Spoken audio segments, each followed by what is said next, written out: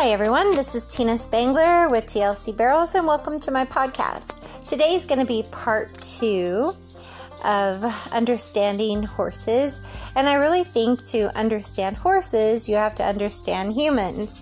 So something to think about is we all make mistakes, right? And what would this world be if no one gave you forgiveness for your mistakes? God didn't forgive you, your spouse, your family, your friends. That's a horrible way to live with no forgiveness. And again, there's not one human that doesn't make a mistake. You can be sorry and say you're sorry and do better. But that's just part of how we are. We make mistakes. Horses are the same way. So you really need to look at yourself if you forgive your horse for their mistakes, if you try to be a better teacher, and help them learn to not make those mistakes. If you're someone who buys and sells a lot of horses because the horse is just never good enough, they just, aren't cutting the what you want them to be, it might be a time to take a look at yourself and say, is this me? Is it really me that the problem is? It's not the horse. One of the things I hate most is when a rider comes out of an arena after competing and blames the horse for the hit barrel or going by the barrel or whatever and is angry with the horse. I know it's a competitive situation and sometimes we're on adrenaline and emotion, but 9 times out of 10, it's going to be a rider cue or a rider preparation or a mental situation, of nerves or whatever, but it's not going to be something that it's going to be the horse's fault 9 times out of 10. So I think it's really important as a coach, as a trainer, as giving clinics and lessons for the last 20 years here in Florida. I really had to look at psychology of the human in order to help the horse. That's what Ride with Heart was about. It was about helping one horse and rider have a better team and be the best team they could be. And you can't team build a horse and a rider if you don't understand where the rider is coming from.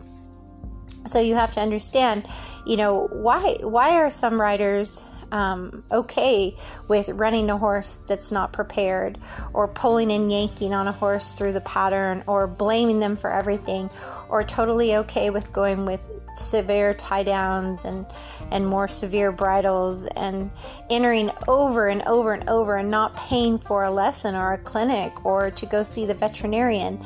I think about that often, and I think, are they really just that? Do they just not know? Are they just don't understand? Maybe they're just that self-absorbed into their own goals and the horse is just a commodity. Or maybe they just don't know, because if you don't know, then you don't know.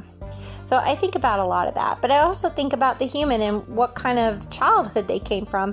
What kind of disciplined life did they live in? Were their parents really passive and Bobby couldn't do no wrong? Or their parents extremely aggressive and, yelled and screamed and belittled and hit you for any mistake you made and you lived in constant fear of being disciplined too harshly? Or did you have good parents that just had normal boundaries and normal rules and consequences if you didn't meet those rules, but still a very loving home and taught you how to do things and you knew the boundaries and they gave you good lesson plan to grow as a human and know why it was important to go to school and have good grades and then get a part-time job and be honest and not quit things and, stand by your word and all of those things that are important as human people, as human traits. A lot of times I look at some of my riders and some of them are hardcore perfectionists. It's never good enough, and they pick, and they overwork their horse and overwork themselves, and they try super, super hard. Others are extremely emotional and get angry and frustrated all the time and want to quit. Others are just completely shut down and cannot tell me what's bothering them or what's wrong. And some of them suffer from like an addiction. They go really strong one way or really strong the other way. It's almost like a bipolar effect. There's no happy medium. They're either all in or all out or, to that extent. And honestly, horses deserve better than that. They deserve better than someone being such a perfectionist they don't know when to say when.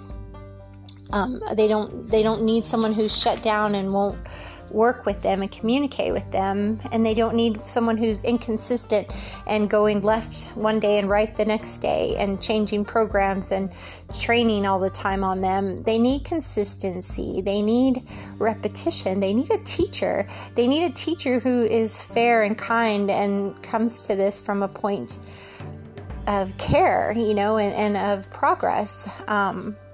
You think of a teacher and you think usually a teacher has their job because, they're not making a fortune. It's usually because they love children. They want to help children. And so when I think of me with horses, I'd rather be thought of as a teacher than a trainer or a competitor.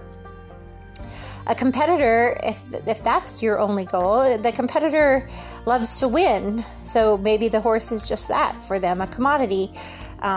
Maybe they'll push them beyond their limits, or maybe they'll run them before they're ready.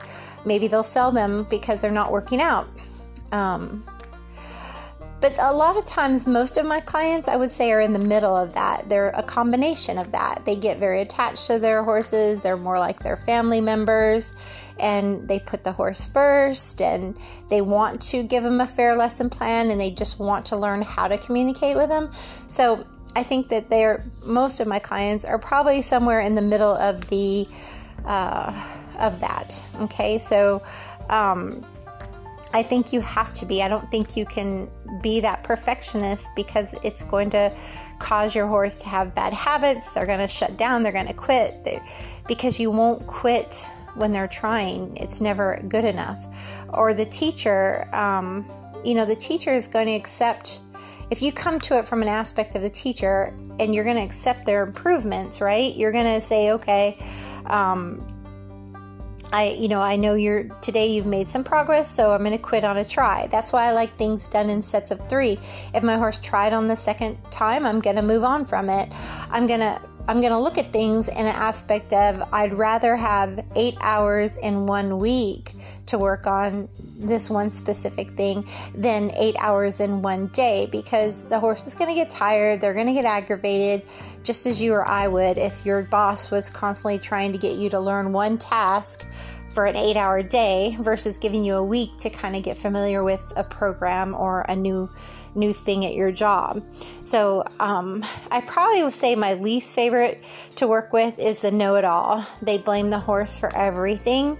I feel like the perfectionist, I can teach them to back off. I feel like the teacher is coming to it from the same place as I am, but the know-it-all is aggravating to me because they blame the horse. They keep making the same mistakes over and over. They enter everything, compete at everything, but won't ever get help to make improvements or changes or a better life for the horse. So for me, that's the hardest one.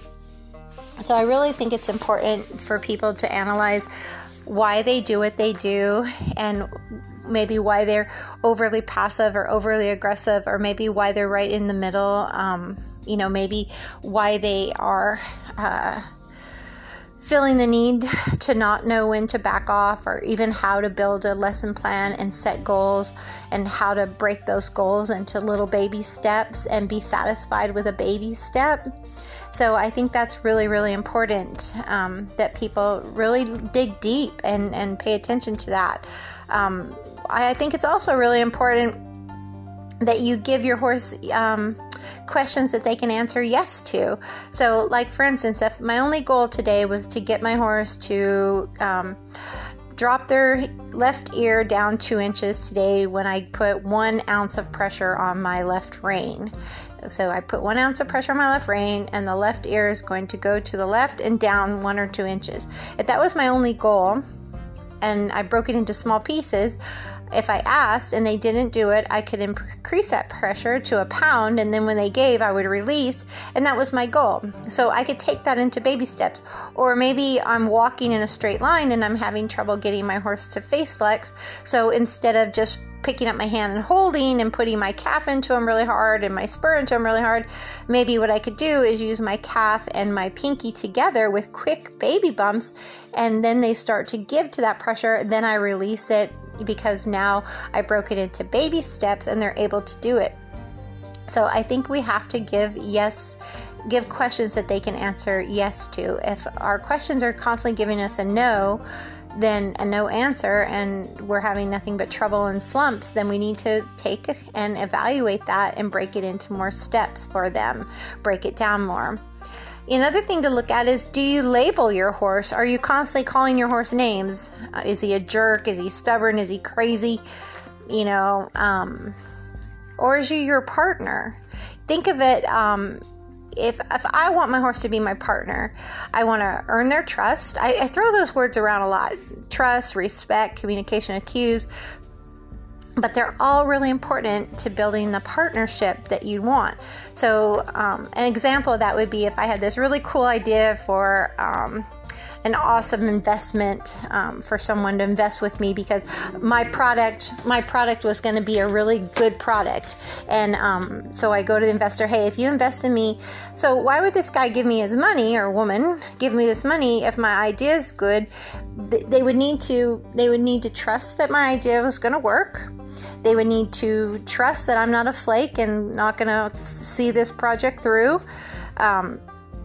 So that's where trust comes. And then once you earn trust, and they see that your product's working, they see that you're working hard, they're going to be comfortable with giving you their money. And then they're going to start to respect you, because they're going to respect your hard work and that you value their part in the partnership. And that's where all this comes through. And you know what else is really important is communication. Have you ever been in a relationship where someone didn't communicate? It's really a hard relationship. So you have to be a good communicator, because how is the horse ever going to know what you want if you don't know how to communicate it? So that's really important. I think about Rocky when it comes to that. Rocky being a ICU baby and had to spend a month in my lap. We bottle fed him. We had to treat him medically for a month, and he really had no sense of boundaries. He really probably thought I was his mom every bit as Maggie, and Maggie was a very passive mother. She didn't discipline him either. And he was such a China baby, like I thought he would break. He was such a fragile little thing. So we were very gentle with him and such. So he became very mouthy and playful as he got older. So, I didn't want to be reactive. No, stop it, quit it. You're a brat, you're a pain, blah, blah, blah. So I started thinking of other things I could do. And I realized he really just wants attention. So I tried to do other things like communicate with him. I'd try to move a body part. When he wants to be mouthy, I just make him yield his hindquarters or yield his front end or go in a circle around me. Anything that got him focused on a cue and got his mouth off of being on me where he wanted to be mouthy with me. And then I also started doing loving on him, like holding his face in my arms and just telling him he's a good boy and scratching in places. But I wouldn't let him be mouthy. Now, there's times that I still have to tell him quit or whatever if he's being, a naughty kid and needs to hit his rules and his boundaries. So I'm not saying that I'm totally, 100% in the proactive state all the time, because there are times when he does something that has to have a quick reaction to knock it off, Rocky. But I've had to learn to find a balance between loving on him, giving him a cue, and firmness of things. So that's a really good example of finding a happy medium based on the individual horse and the individual concern that I have. So you have to think about a lot of times when someone's disappointed in a relationship, a lot of times you're disappointed in a relationship because there's no clear signals and you don't really understand what your boundaries are, what your time together is. And so by adding things like the most important thing to me is to keep it simple. So one cue to move one thing. An example of that would be, I want my left leg by the front cinch to move the right front foot one step to the right. And if I specifically think about that, it's going to happen because I've now thought about my left leg by the front cinch moving his right front foot one step to the right. And I put all my energy and focus there, so I'm not complicating it with 5 or 6 different cues. I might have contact on my rein so he doesn't walk forward, but I still am focused mainly on the biggest cue is my leg to ask the foot to move. So it is important that you do that. You think about one cue to move one thing. And that's important even like if I'm teaching them to face flex to the left. My left hand on my left rein, 1 ounce of pressure, and I want to see eye or nostril to the inside 1 inch. And then I release the pressure, and you just build off of that. So again, you make it into steps. Eventually, I want that nose to come all the way back to my foot, but I start off with 1 inch is enough. And you just build off of that. They're, the steps that you take. So so that's why when people say, what bit will fix this? Or should I try this bit? Or whatever. It's not, the bits are mechanical. Bits don't train horses. Okay. What does is the psychology of you connecting to their mind. So whatever bit you're comfortable in, whatever bit they're comfortable in, a bit more knowledge is still going to be the most important bit. So I do agree you need to find something they like, something you like, but it's not about a physical change as much as it is about a mental change. It's about that communication and connecting to the mind. So that's what you're looking to do, okay? So you want to wait for that answer, and you want to be patient when you ask a question and release and reward quickly. Give that gold star right away, that attaboy, right away. So a lot of times riders are very inconsistent. Like let's say you're riding with your friend in the arena and you're holding your reins as you talk to your friend. So you're pulling back on your reins, the bit's engaged, the chin strap's engaged, and you're talking to your friends. You don't even realize it. When ideally your hands should be down low to their wither with about 1 inch of slack in your rein with no pressure in their face. But people are not always consistent. And so horses learn to become dull and ignore us because of our inconsistencies. Another example of that is if you're in the barrel turn and you're pulling the horse to turn the barrel, but you're leaning far forward in the turn. So that's very confusing as well. Your body says go, your rein says whoa. So a lot of times, again, you have to look at yourself and what you're saying to your horse. I truly believe the difference between a good horse and a great horse is the amount of time that someone spends putting into them. A horse person, an awesome horseman or horsewoman, is going to build those 3 important things in a horse. They're going to build that trust. They're going to build that respect that comes from building that trust. And they're going to have an amazing communication of cues with that horse. So you want to learn to be a very proactive rider, not a reactive rider. That is extremely important. You want to be able to move body parts around, know where your feet placement is. You need to learn to communicate with body language and voice. For instance, if I had my horse on a lead rope and I said, clucked at him to walk around me, lunging, I ask them to move off with a cluck. And then when I say the magic word, whoa, and I change my body a little bit, I'd like them to stop and just look at me and focus on me. It would be the same with a rein cue. If I'm walking on them, riding them, and I sit down, take my legs off, exhale, say, whoa, I would like them to stop. If they don't, then I could always pick up my reins, just like if I'm lunging them and I say, whoa, and if they don't stop, I could always bump the lead rope. But I'm going to give them a chance that I'm going to ask a cue, and I want to use the lightest cue I can. And if that's my voice or my energy, then so be it. And then I'm going to wait. And if I might increase the cue, or I may just go ahead and ask for it. I kind of do an ask, take. I asked you nicely. I'm going to ask a little bit more, and then I'm going to take it because I need you to pay attention. Now, had I asked and they listened, they would have got an immediate reward cue. And for a horse, the pressure going away and getting to rest and be petted or told good job is a wonderful way to reward a horse. So a lot of times my riders, I'll tell them, do this week and practice this. Okay, they'll do it. But they might do it 10 times. It really takes like 1,000 times for something to become perfect. 1,000 circles, 1,000 gives to the bits, 1,000 move away from your leg for the hindquarters or the front end. Can you do 1,000 in a day? No, that's probably overkill, but maybe you could do 100 in a week. And then you have 200 in 2 weeks and 300 in 3 weeks, and you see where I'm going. It takes 1,000 times before something's 100%. So you have to ask them And you have to think about that, what you're asking them to do. So when, for instance, if I want my horse to stop on their hindquarters, I think about their hindquarters. When I sit down in the saddle and I put my hand down and I take my legs off and I exhale, I'm not thinking about the horse's face or shoulders or front feet.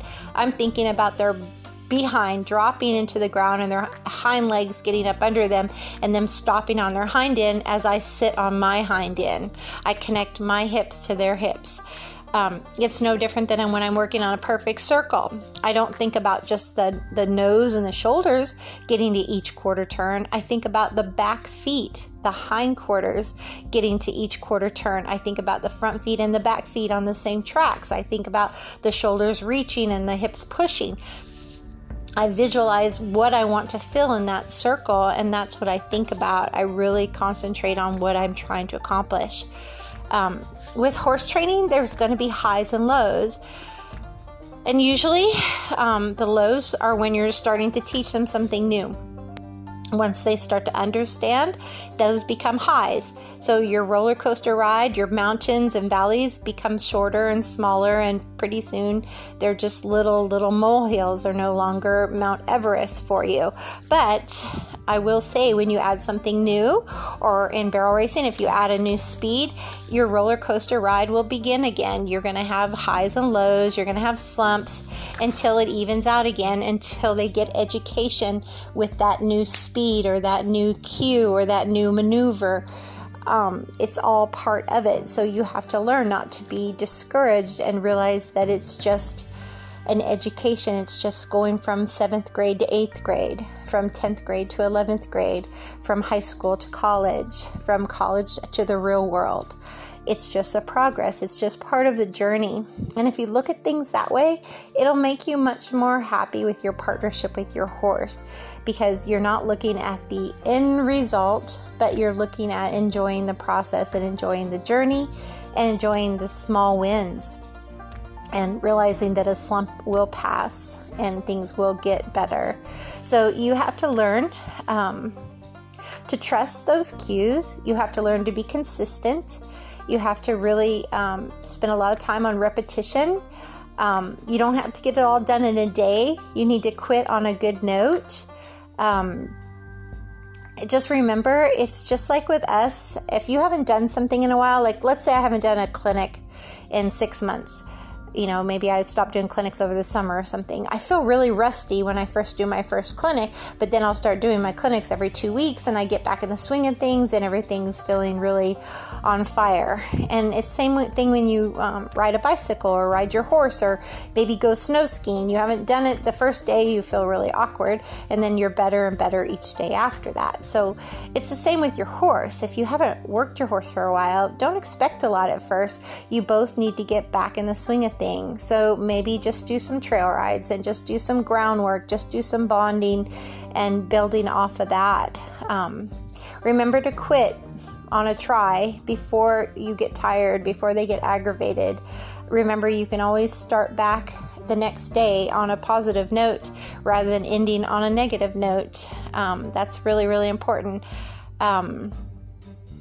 Remember that things might, if they're perfect at home, let's say they're really great at home, the training's going to go up and down. So maybe it's going to get bad when you go somewhere for the first time. Like a horse will be fearful. Maybe the first time you put him in the trailer, they're scared.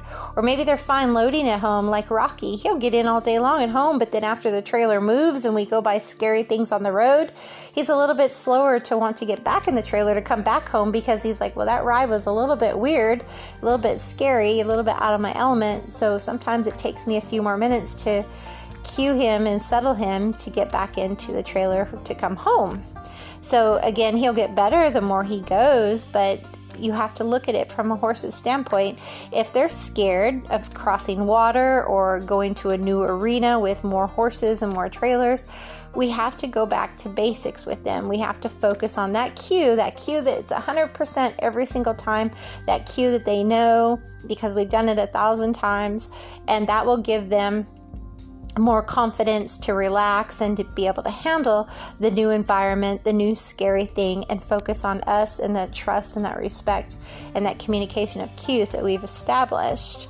So all of that is just such a big, big part of training horses. And I know so often I'm always telling people, do this dry work, do this drill, do this pattern, work on this rider cue, work on this horse position. But I'm not telling you the nuts and bolts, the psychology of why. And I feel like if I don't, I'm shorting you, and I'm shorting myself, and I'm not really telling you my program. So that's why I'm talking about these in my podcast, and that's why I'm going to go into this more in depth over the next few lives in my group, because I don't think you can have a relationship with a horse without taking and looking at the psychology of it all, and where you're coming from and where they're coming from, and trying to find that happy medium. And just realize that to me, it's better to, like I said, less is more, focus one thing at a time, a little bit each day. Rome's not built in a day, it's brick by brick. Realize that after a vacation or some time off due to whatever, weather, vacations, who knows what, everybody comes a little bit untrained, everybody comes a little bit uncomfortable, and we all have to get back into our routine. So just trust in that, and I really hope that, I've been talking for almost 30 minutes now. I would hope that I said a few things that excited you to go out and work with your horse, or made you think a little bit deeper about you or your horse, and maybe makes you want to be a little bit more forgiving, or maybe even just a little bit better of a teacher and a partner, and want to build a stronger relationship with your horse based on the trust and the respect and better communication. So thanks for tuning in, and as always, ride with heart.